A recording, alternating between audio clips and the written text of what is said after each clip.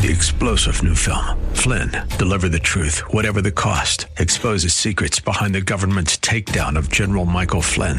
Flynn knew what the intel world had been up to. He ordered the first audit of the use of contractors. This set off alarm bells. He told the truth. He was the most dangerous person for Donald Trump to hire. They had to get rid of Flynn. Flynn, deliver the truth, whatever the cost. Available now. Watch it today. Go to salemnow.com. salemnow.com.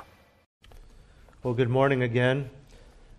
This morning happens to be a fifth Sunday in a calendar month, and what we have been doing for over 10 years now at our church is whenever there are 5 Sundays in a calendar month, I take some of your questions and do my best to answer them from a biblical, theological perspective. If you're joining us for the first time this morning, which it looks like there are a few of you, we typically study through a book of the Bible. Currently, we are in the book of James, and we study verse by verse. We practice what we call expository preaching, and that's just an in-depth, verse-by-verse explanation of God's Word. I believe, and we believe as a church, that that is the way to preach the Bible. It is exemplified in the Scriptures. It is clear of the power of the Word, and which lends to the need to look at every single word deeply because God has said it, so we need to make sure we get it correct. However, if there are any drawbacks to expository preaching, one of them is that we spend a lot of time in certain passages and books, and so some of your questions that may not be addressed in that particular epistle or in that particular chapter may be left unanswered. And so we take this time to do a Q&A. So again, if you're visiting with us, it's a little bit of a different Sunday, which we do 3 or 4 times a year. Feel free to, of course, join us next week. We'll be back to a normal Sunday with the addition of communion, or of course you can listen to our sermons online. Well, if you were here with us, I believe it was in June when we did a Q&A, I was able to get through 4 of your questions. This morning I have 12, and I'm going to do my best to get through as many as possible, which means that I will go at a bit of a faster pace with a little bit less background as to what the question means, which I like to do because if you didn't ask the question, you may not understand the theology involved in the actual question, but we'll surpass that or bypass that this time around, and I'll just go and answer briefly and try to get through as many as possible. Well, let's jump right in. Question number 1, how should Christians view mental health? It's now a term I hear regularly, not just by our society, but even Christians, although I don't see it anywhere in Scripture. For example, leaving a job or bad relationship because it's affected my, quote, mental health.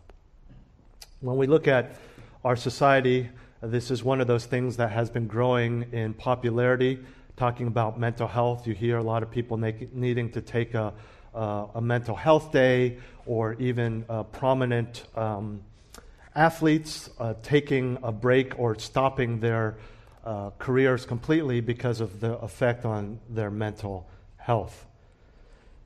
The Bible is very clear that we need to engage our hearts and our minds. We need to engage physically as well. Over and over again, the mind is emphasized as very important in our worship of God. The Bible says that we are to engage the mind. In Philippians 4, we're to trust the Lord in prayer and not be anxious. That's not about your physical body, that's about your mind.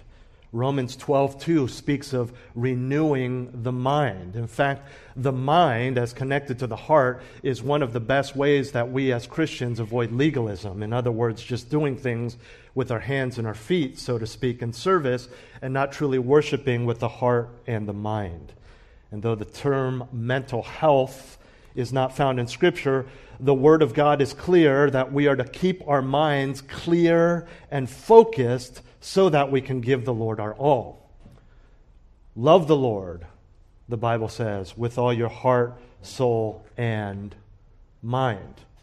So clearly the mind, and if you want to put it this way, the health of your mind is very important to God.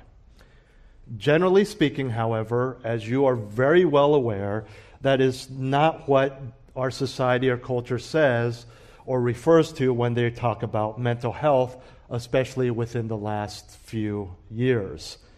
We have to understand as believers everything that I just said, that the mind and mental health is very important. However, we got to be careful that we don't go to the extremes of some people in our culture that say it's okay and noble to stop everything because of your mental health.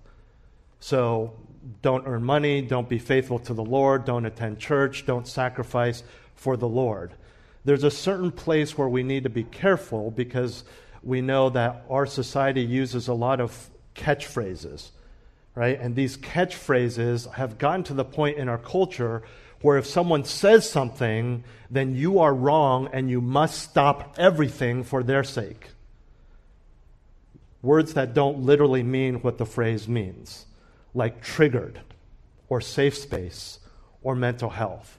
And those are words where if someone uses those terms, if you don't back off and stop, even if it's out for their good, like sharing the gospel, then you need to be canceled, right? And so we need to be careful with that. We need to also understand that in God's empowerment by the Holy Spirit, being a Christian and living out the Christian life is very difficult. It is challenging.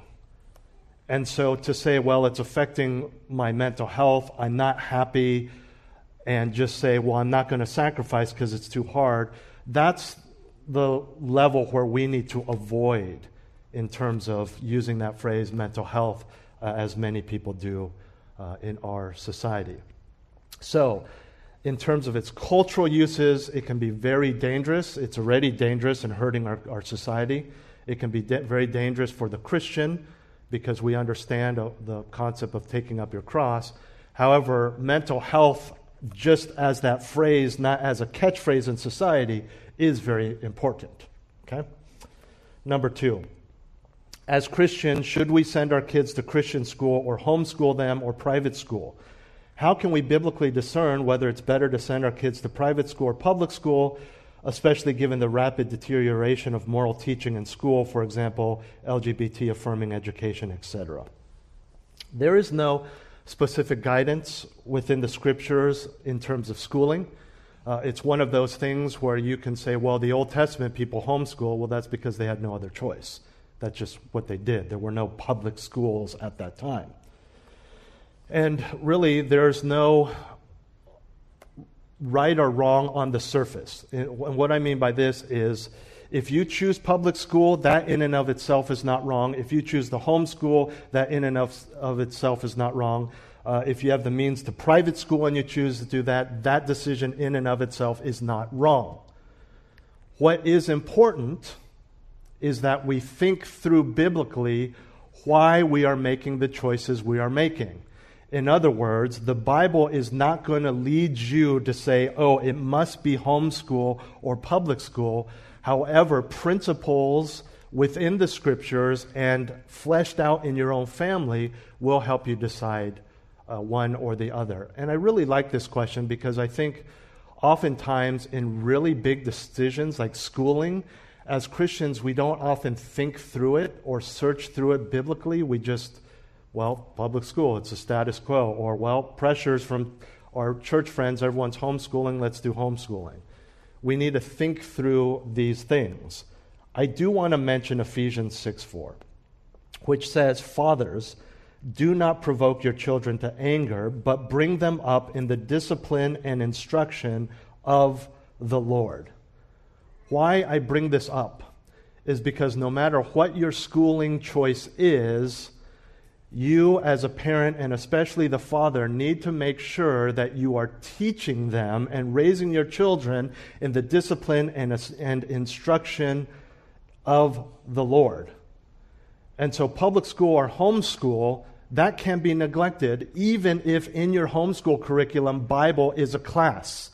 You still need to make it more than just an academic exercise and talk to them, teach them the Scriptures, teach them how it fleshes out in their individual life. And so when you start thinking, well, I need a homeschool because public school, they're not going to teach these things, that's not their job. It's not their job to teach this. It's fathers, it's the parents' job to do this. And so when it comes to schooling, I cannot tell you what to decide. That's between you and your spouse and the Lord. But here are a few things to consider. You need to trust the Lord. You need to trust the Lord that if you choose public school, that the Bible is true, and you're raising up your children with the Scriptures is going to be effective. If you're going to homeschool, you need to trust the Lord that your teaching them is going to be effective as their academic teacher. It's important to understand that in the Scriptures, we are never told to do anything as believers out of fear except fear the Lord. We're to trust Him. And whatever schooling you choose should not be chosen out of fear. This also means that although academic success is important, financial success has its place, this should not be your primary factor in choosing one type of schooling or another. And I also want to mention, nowhere in Scripture are we called to pull our children out of the world to protect them. And so we need to make sure that we have an understanding of God's power. Number 2, we must prioritize. The ultimate priority is your child's salvation, and if they are saved, their sanctification, their spiritual growth.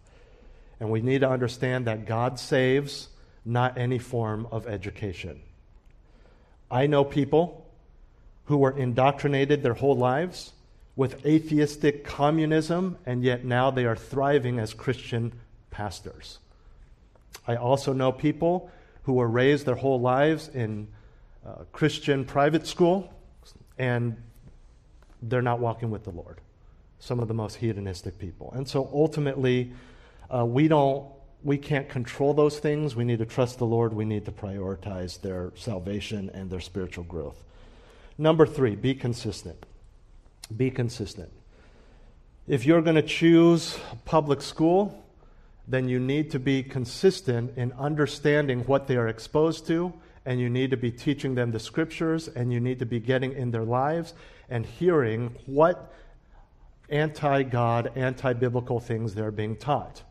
If you are going to be a homeschooler, then you need to understand that your example as a godly role model is in some ways even more profound because they are watching you. Whereas my children who are in public school know their teachers are going to teach them anti-God things. We've already talked about them. I've already talked to my elementary school children about homosexuality and evolution and things like that. They know that their teachers, for the most part, are not believers. And so there's a clear distinction. For the homeschoolers, I would encourage you to be extra careful because that distinction is not there because the person teaching them these things is also their parent and a Christian. And so make sure you are consistent. Number 4 is be humble. Be humble. We need to pray. We need to consider things seriously. We need to not assume that someone not doing our choice of schooling has not prayed. Whatever you choose, do not become arrogant or judgmental toward those who choose the other one, because as believers, we all feel very strongly about the type of education that we have chosen for our most precious possession, if you can put it that way, our children.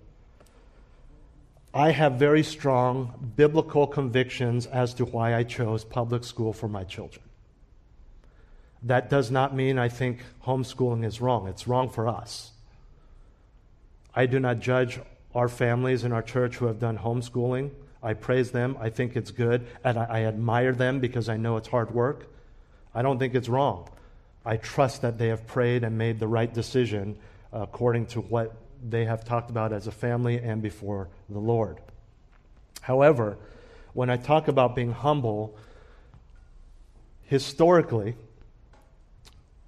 and I mean recent history, not all the way to the book of Acts, but within probably the last 30 or 40 years, within like-minded conservative churches, okay? So what I'm talking about is, I'm going to be talking about division. I'm not talking about division based on different views on the sign gifts or theology. They all agree. So it's usually peripheral issues that divide the conservative church. Within the last few decades, nothing has divided the conservative church more than the issue of homeschooling. And so I just want to encourage you to be humble, to be not be judgmental if you're public schooling or homeschooling. I remember about 7 years ago, someone walked into our church, was thrilled, wanted to join, was really excited, and they found out one of our families was homeschooling. And he ran up to my wife and I said, "Do you guys homeschool?" I said, "No." I said, "Okay, you're not a homeschool church." And the reason is I have friends where the homeschool movement is so strong that if you choose public school, even though you agree with all of their theology, you are judged and you feel like an outcast. And you are told that you're letting Satan raise your children and things like that. And so we need to be very careful that if we're going to divide this church, let's be it on things that God wants us to divide over. Okay, biblical doctrines. Again, I have no problem with homeschooling for other people. But if you're curious and if you were to ask me why I have chosen public school, there are three main reasons. And these reasons I'm going to give you are in order of importance to my wife and I. The first is that we want to raise the next generation of evangelists. We do not want our children to be of the world, but we definitely want them to be in the world.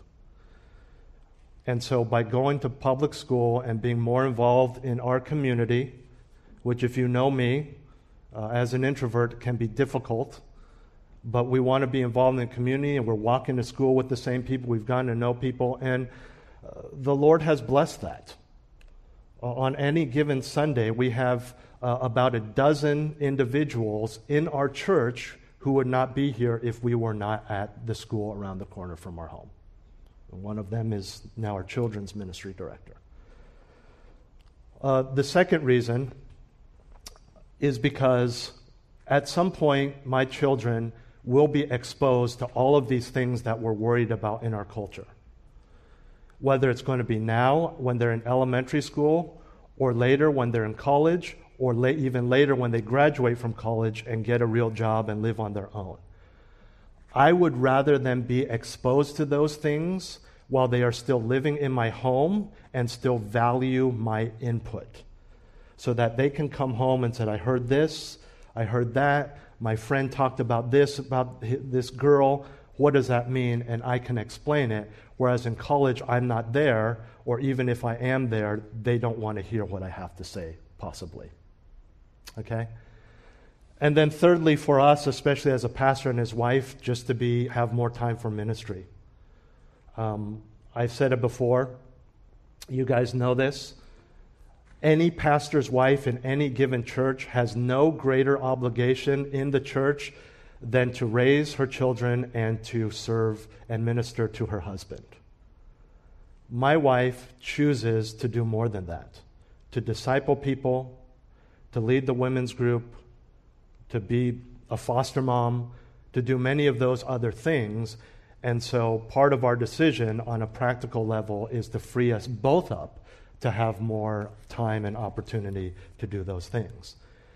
Nothing I just said in our personal convictions say anything negative about homeschooling. I just want to be clear on that. Okay? Question number 3. Please explain how we are supposed to be both be repentant of sin, yet also it is expected that we will continue to sin on this earth until we reach glory. Would this indicate the believer should expect to face a wide variety of sin in their lifetime? Otherwise, falling into the same sin continuously might suggest we have not genuinely repented. This is a great question, because repentance is turning away from the sin. And we can say, well, if you turn away from that sin, then is it okay to do another sin? Because if I fall back to that same sin, have I not truly repented? 2 Corinthians 7:10 says this. The sorrow, so this would be sorrow or guilt, feeling guilty over sin. The sorrow that is according to the will of God produces a repentance without regret, leading to salvation. But the sorrow of the world produces death. And I read that because I think it's very helpful in understanding that when we repent, Okay? Or when we turn from that sin, why are we doing it? Do we just feel bad? Has it made your life worse? Did you get caught? Whatever it is. Or is there a true godly sorrow in that I have grieved, as David says, I have grieved the Lord? Secondarily, my wife, my kids, my coworkers, whatever. But is your primary focus, I have offended God who died and bled for my sins, and then you turn to true repentance? Now, what should happen as you grow in the Lord is that you will repent of the same sin over and over, possibly. But as you mature, what should happen is you sin less, but you feel worse when you do sin. That's because, 1 John talks about this, as young men, right, we have conquered temptation, we have conquered sin. But as spiritual fathers, you grow from just saying, that's wrong, I need to turn away from that, to having a deeper, loving relationship with the Lord. It's the same thing, right? When you're a kid, you stop making mistakes because you get a timeout or whatever it is, whatever form of discipline your parents enforced. Now, as adults, you help out when you visit your parents more because you just love them. You see them busy, unable to walk as well or whatever, and it's not because you just know it's the right thing to do. It's out of this love for them because you have grown up, you've grown closer, you're more mature. And it's the same thing with the Christian life. As we grow, you're going to have a deeper understanding of God and His grace and love Him more, and so your sin is going to create a greater sense of guilt in your own life. I would add to this that you will also your sin will be less deep. And what I mean by this is that as you grow, you may still struggle with anger, right? But as you grow in the Lord, you feel worse in your anger today, even though it was just a little bit of frustration in traffic, whereas that same level of guilt you felt 20 years ago, you were beating your children out of anger. You see, you feel worse even though your sin, practically speaking, is not as serious or grave. That's spiritual growth. But it's still anger. So you've repented of anger over and over again. You still struggle with anger or pride or lust or whatever it may be, but you feel worse when you do it. It's less often, and how it fleshes out is a lot more controlled and self-controlled. Okay? I need to mention 1 John 1:9. If we confess our sins, He is faithful and righteous to forgive us our sins and to cleanse us from all unrighteousness. And what that means is when we sin or we repent or whatever it may be, it needs to be all about God's grace and holiness, not just performance or happiness. Question number 4. Can you provide guidance for how to faithfully apply 1 Timothy 5:1-2, especially for those in the position of the younger man or woman seeking to encourage or correct the older brother or sister in the faith? 1 Timothy 5:1-2 says, "Do not sharply rebuke an older man, but rather appeal to him as a father, to the younger men as brothers, the older women as mothers, and the younger women as sisters in all purity." This is a principle. One of these principles we've had in our culture for decades, if not centuries, that come from the Scripture but have kind of been lost in recent years, which is respect your elders. Older man here doesn't just mean like a couple years older. This means an elderly person compared to you. In the Greek, the word is rebuke, okay? And it says here, do not sharply rebuke, but in the Greek it just says rebuke. The word was added in the English translation to emphasize the intensity of the rebuke. This verse does not mean that you can never correct an older person. It does not mean that you bypass some of the one another's just because they're older. It's just saying that we are to use respect and caution, and it ends after talking about all of those relationships. It says, in all purity.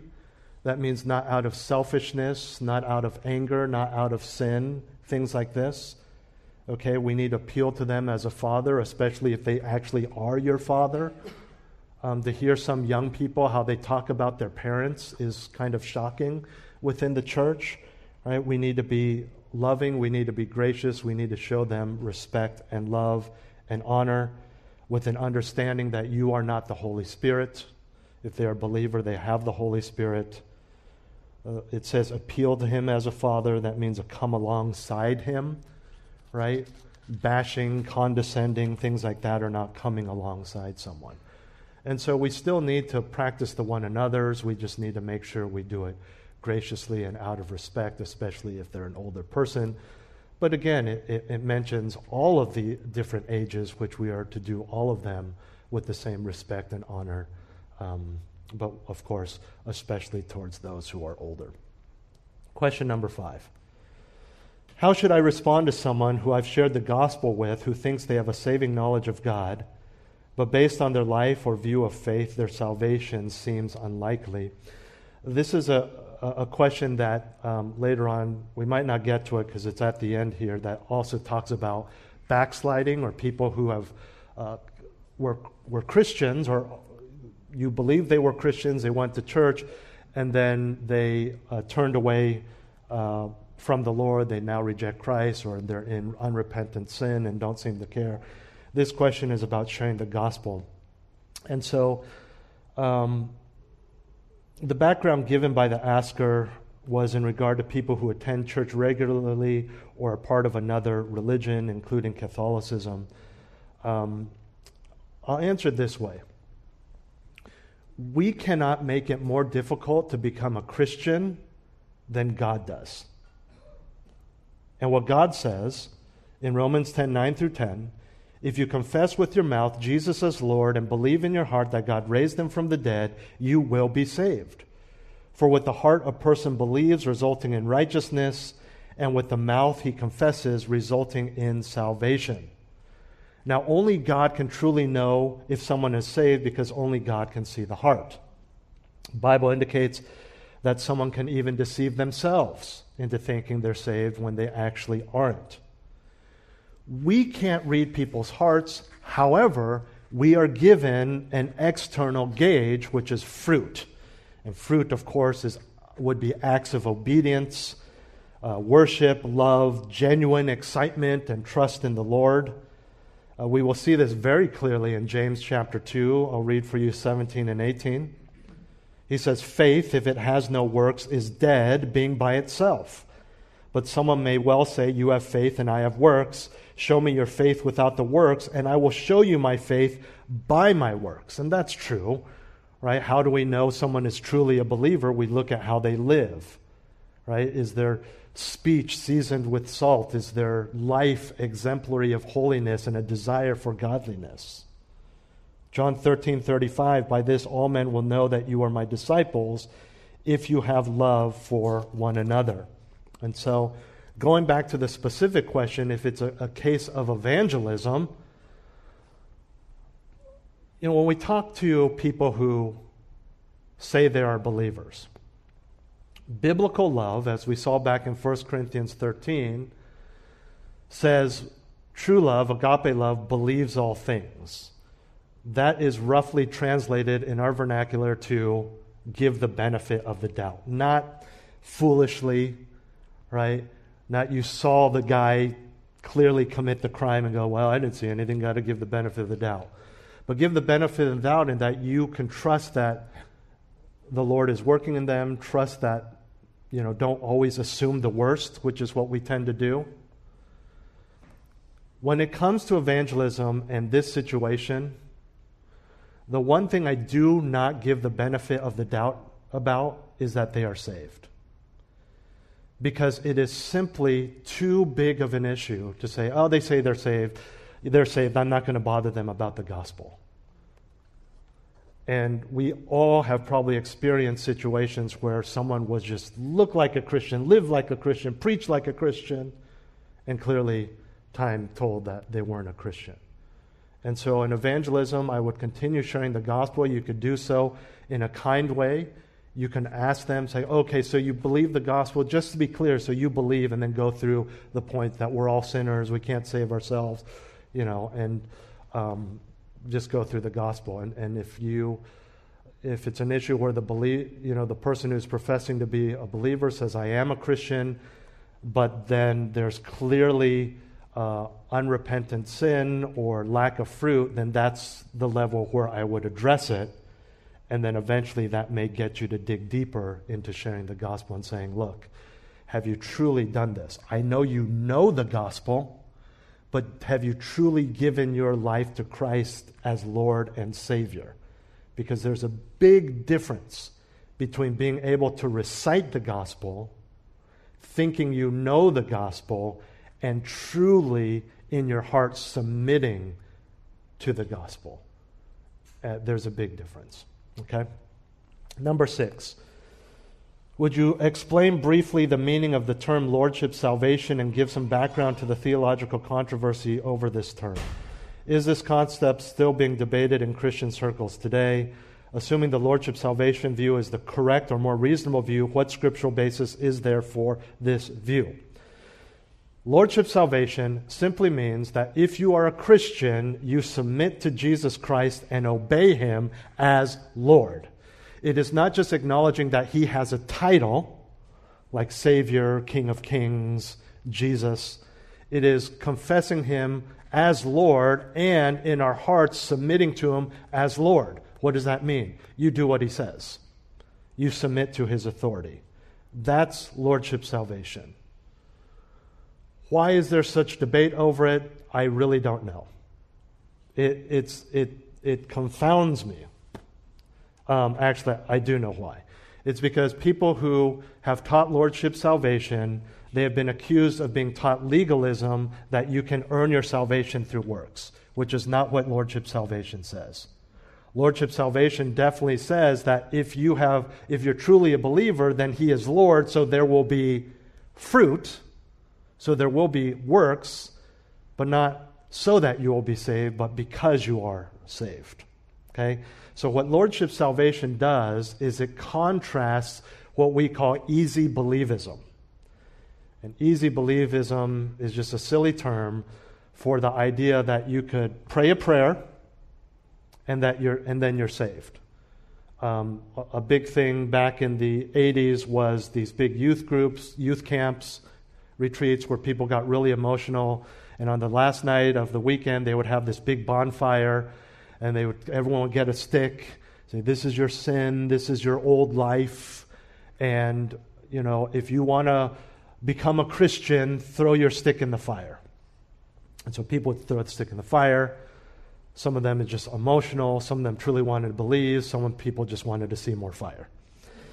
And you will literally have people who are sleeping around, who are not going to church, who are filled with anger and bitterness, clearly are not Christians, but said, I threw the stick in the fire at youth group, or I prayed the prayer when I was 12. And if I can be perfectly honest with you, in my very limited experience, I hear less of people saying that and more of their parents saying that. I get it. As a parent, I get it. There is nothing you want more than your child to be a Christian, but do not deceive yourself just because they were baptized or just because they prayed a prayer. There's evidence that we can even tell without being able to see the heart by fruit. Okay, fruit does not prove they're a Christian. However, lack of fruit is almost a guarantee that they are not. Okay? So that's where fruit comes in. And again, it's James 2:14 through 17. The works and faith, that's the same issue. All right. Question number 7. There are many Christian, quote, Christian inspiration books available. While a large portion seem to be just fluff, are there any popular books that we should be wary of? Ones that have poor theology, toxic ideology, or promote woke Christianity, etc. There are so many books published now that there's no way I could keep track. And if I did and give you a list of names, it's too much, okay? So I'm going to give you some principles of how to make sure a book is good. Some principles are just surface, okay? These are not foolproof because it's basically when you're at the store and you don't want to buy it or read it, some things you can look for just on the cover.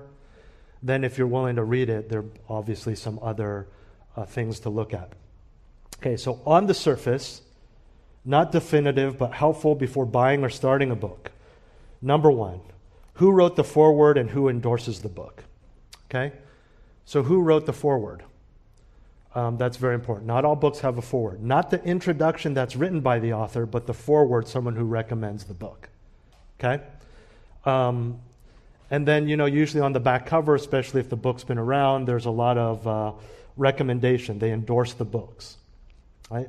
See who those people are. Very often, it's people you've never heard of, but if it's someone you've never heard of, they will generally say, pastor in such and such a church, leader of such and such ministry. You can jump online, get on your phone, look at what that church or ministry believes. Okay?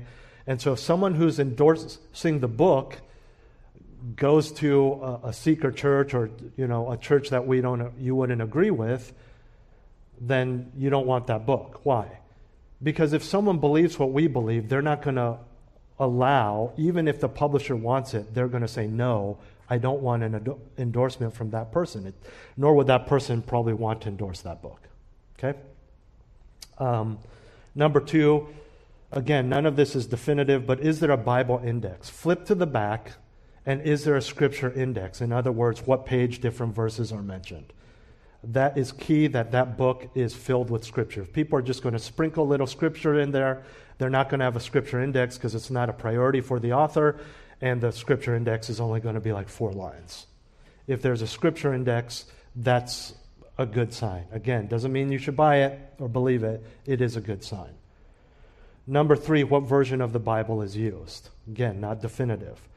But if it is a solid version of the Bible, such as a New King James, NAS, ESV, that's good. If they're using the New Living Translation, probably not the best. If they're using multiple versions, that's also a red flag because they're just going to find an English version that supports whatever they want to write. Okay, again, not all authors do that. Some use different versions just to help you understand, but these are just things to look at. And then, of course, who is the author? Now, more and more people are being published, and so there may be nothing you can find on that author. It could be just some guy who got his PhD in theology, and they're like, this is really, your thesis was great, let's publish it. And so it's nobody known. But generally, there are certain authors that are safe bets, and there are certain authors to flat out avoid. Joel Osteen, avoid. Joyce Meyer, avoid. People like this, people you see who are promoting the health, wealth, gospel, things like that. So the challenge, again, is often good books and bad ones or someone who's new to the literary scene. Okay, so we can't do much about that. Here are some deeper things, but it requires you to read it. Same as preaching. How do they use the Bible? Is it exegesis versus eisegesis? Do they just use Scripture to support whatever they say, or do they explain a little bit of why that verse says what they are saying, or explains or proves what they are saying, and even they're saying, I believe this because this verse says this, versus eisegesis, which is the idea of you just use the Scriptures to support whatever you want to say. Okay, exegesis is draw out. It's what I do. I draw out of the Scriptures, and that determines what I'm going to say, even if it proves what I wanted to say completely wrong, and I have to change what I say. Eisegesis is putting in, and so it means we put into the Scriptures what we want to say. Okay, and so how do they use the Scriptures? Number 2, does the book emphasize happiness and worldly success, or repentance and holiness and sacrifice? Okay, so if it's a book that's just to make you happy here on this earth, if it calls for, just earthly happiness, and it doesn't call for taking up the cross, that's not a good sign. Here are some tips on finding good books. Ask your pastor. I actually have a list of books that I have recommended to people in our church, and a lot of times people come up to me and they say, I'm reading this book by Tim Keller, and I'm reading this book by so-and-so, and I'm like, that's great. But what has happened is a lot of people are missing the books that were written in the 80s and 90s that are considered some of the core books of the Christian faith that I really would encourage people to go back to. John MacArthur, John Piper, Tozer, Bridges, people like that. I'm not saying books by Keller and people like that are bad. I'm just saying there are books that someone like Tim Keller would say, the reason I am where I am is because of what Jerry Bridges wrote in whatever book it is, okay? So there's some books of people who are kind of at that level where they're in their 80s and 90s. Some of them have passed away recently. These are the books that I push you to buy and to read, with the caveat that some of those authors no longer believe what they believed when they wrote those books. Okay, so in that case, those authors may not still be ones that are reliable, but the books they wrote at that time are good. And then there's some books that are very biblical, and then that author goes on to write more books, and they're not good anymore. Okay? He's totally public about this. I'm not gossiping. He's very public and he's very clear.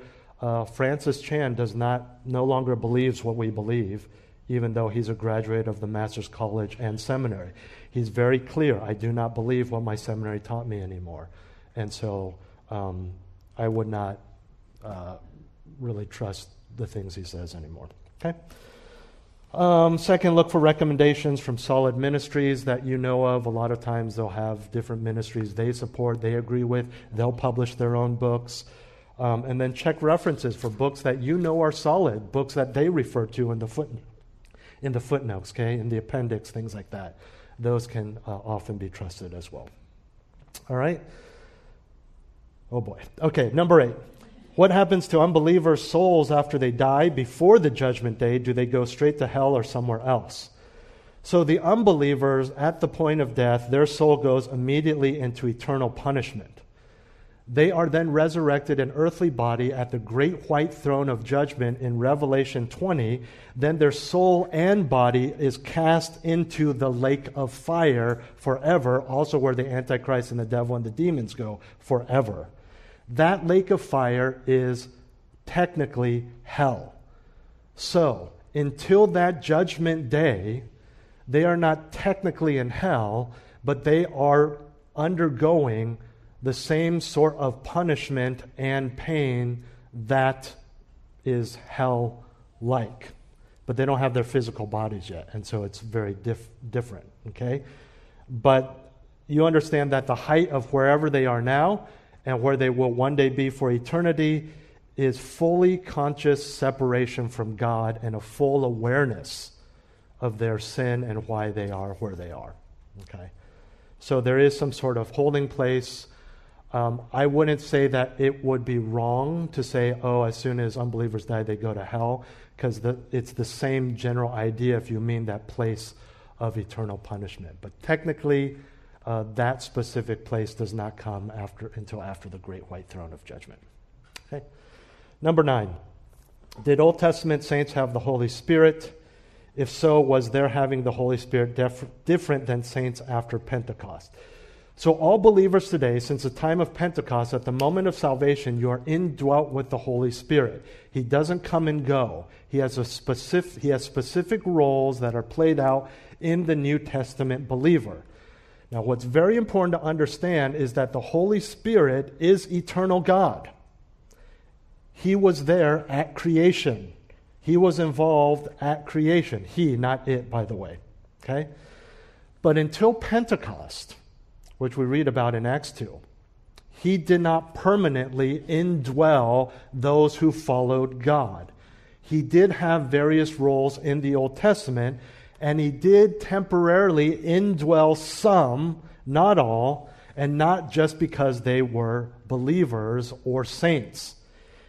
He indwelt certain people to give them wisdom or abilities, such as the judges, kings like David and Saul, but that indwelling was temporary, and that's why when David says, because of his sin, don't let your Holy Spirit go from me, that's not losing your salvation. Because in the New Testament, being indwelt by the Holy Spirit is part of salvation. And so people see he was afraid that the Holy Spirit would leave. No, you could lose your salvation. No. He was indwelt as the chosen anointed king of Israel. And we know so was Saul, but because of Saul's recklessness and wickedness, what happened? The Holy Spirit left him, showing that his God's commitment that he would be king was no longer, and now David was coming in. So it was just for certain special things, and there's even indication that the Holy Spirit did this for people who were not followers of God in order to accomplish his purposes. Okay. Number 10. If you're Catholic, do you go to heaven? Again, Romans 10, 9 through 10. If you confess with your mouth Jesus as Lord and believe in your heart that God raised him from the dead, you will be saved. For with the heart a person believes, resulting in righteousness, and with the mouth he confesses, resulting in salvation. Period. End of story. I cannot add to that. I cannot take away from that. No matter what you may call yourself, no matter what religion you were raised in, the problem with the Catholic Church as a whole is that they add to this. So they don't say it's Jesus alone. It says Jesus plus your works. This is why I can definitively say that within the Catholic Church, there are some who are truly saved, most are not, and the some are not because of the doctrines and teaching of the Catholic Church, it is in spite of it. Okay? If you fully follow the teachings of the Catholic Church, you just can't be saved because it's not the full, clear, limited gospel message. Okay? Number 11. Is it a sin for a married believer to not want kids? It is not a sin because the command, be fruitful and multiply, is not for all believers. If it was, what do you say about people who physically are unable to have children despite trying and trying? Are they in sin? However, I need to mention a few principles. Psalm 127 says children are a gift and a blessing. If you, as a Christian, whether you're married or not, say, well, just not for me. I don't think they're a blessing for me. They're a lot of work. They're a lot of pain. This is not up to debate. If God, you can't say, well, I know the Bible says heaven is a blessing, but not for me because I know I have a lot of unbelieving family and they won't be here.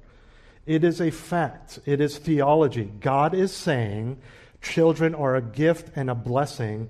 You do not have the right to disagree with that because of your personal views. Okay? Jesus says the kingdom of heaven belonged to such as these, referring to children, calling us to have childlike faith. And so it's not based on your opinion. It's not based on your personal desires. You have to understand that. The second thing is that the goal of the Christian life is not self, and the goal of the Christian life is not to avoid hardship. And so if you don't want kids as a married couple, that's fine. But if you just don't want to have kids because you want your life to be easier, then you have missed the whole point of your salvation. We have children in order to serve God. It is a wonderful means of serving God, and like all service, involves a lot of sacrifice. Thirdly, do not idolize your marriage or personal desires. If your desire to not have children is because you want more time and money for yourself, then you again have missed the whole point of your salvation. If you want to not have children, to have more time and money, that time and money needs to be used for the Lord. Not for more vacations, not for more freedom, not for more sleep. And even that, if that's your desire, you're wrong. Okay? That's not biblical.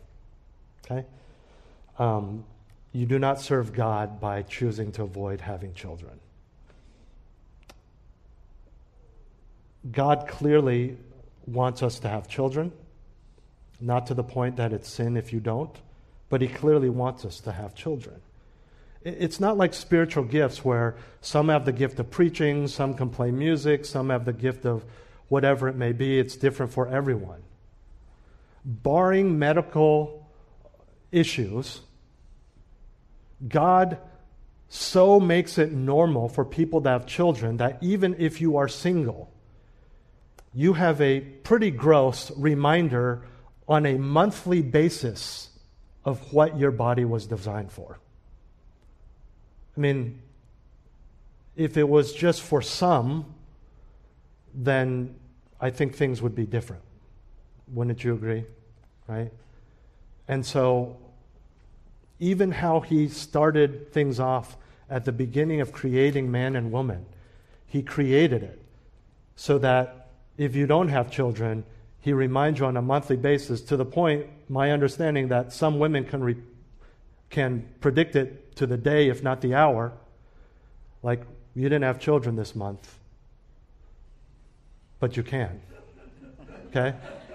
And so, I mean, we got to understand how clear God is, not just biologically, but from the Scriptures of His desire for us. I would add this. You understand as a Christian that the basic building block of society as God has created it is families. Okay? Even unbelievers point to single moms and different things going on in our society as why our society is crumbling. Okay? And just like we say, you're not allowed to complain about what this guy is doing when you knew he would do that and yet you voted for him, you can't have a wrong view of children and family and say, but I'm not going to be a part of that, even though biologically and financially, and when I say financially, meaning you are not homeless, that you can have children.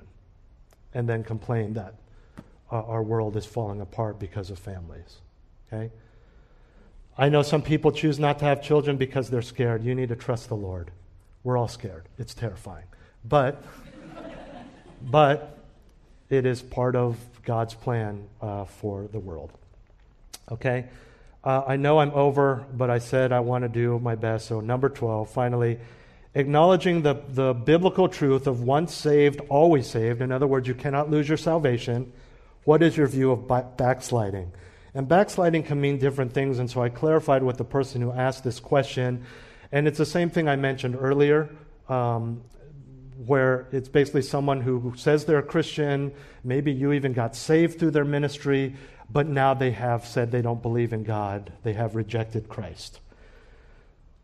Again, you go back to everything we've said in various questions regarding fruit, and I would say the biggest fruit is actually saying you believe in Jesus Christ and God, wouldn't it be?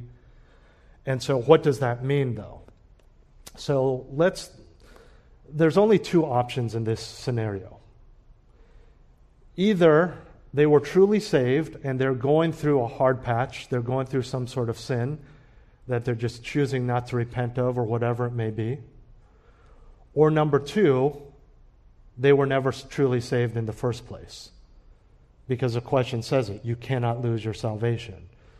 So those, and there's other verses we could refer to, give you those as the only two options. Okay? But if they themselves say, I'm not a Christian, then who are you to say they are? Right? They want nothing to do with it.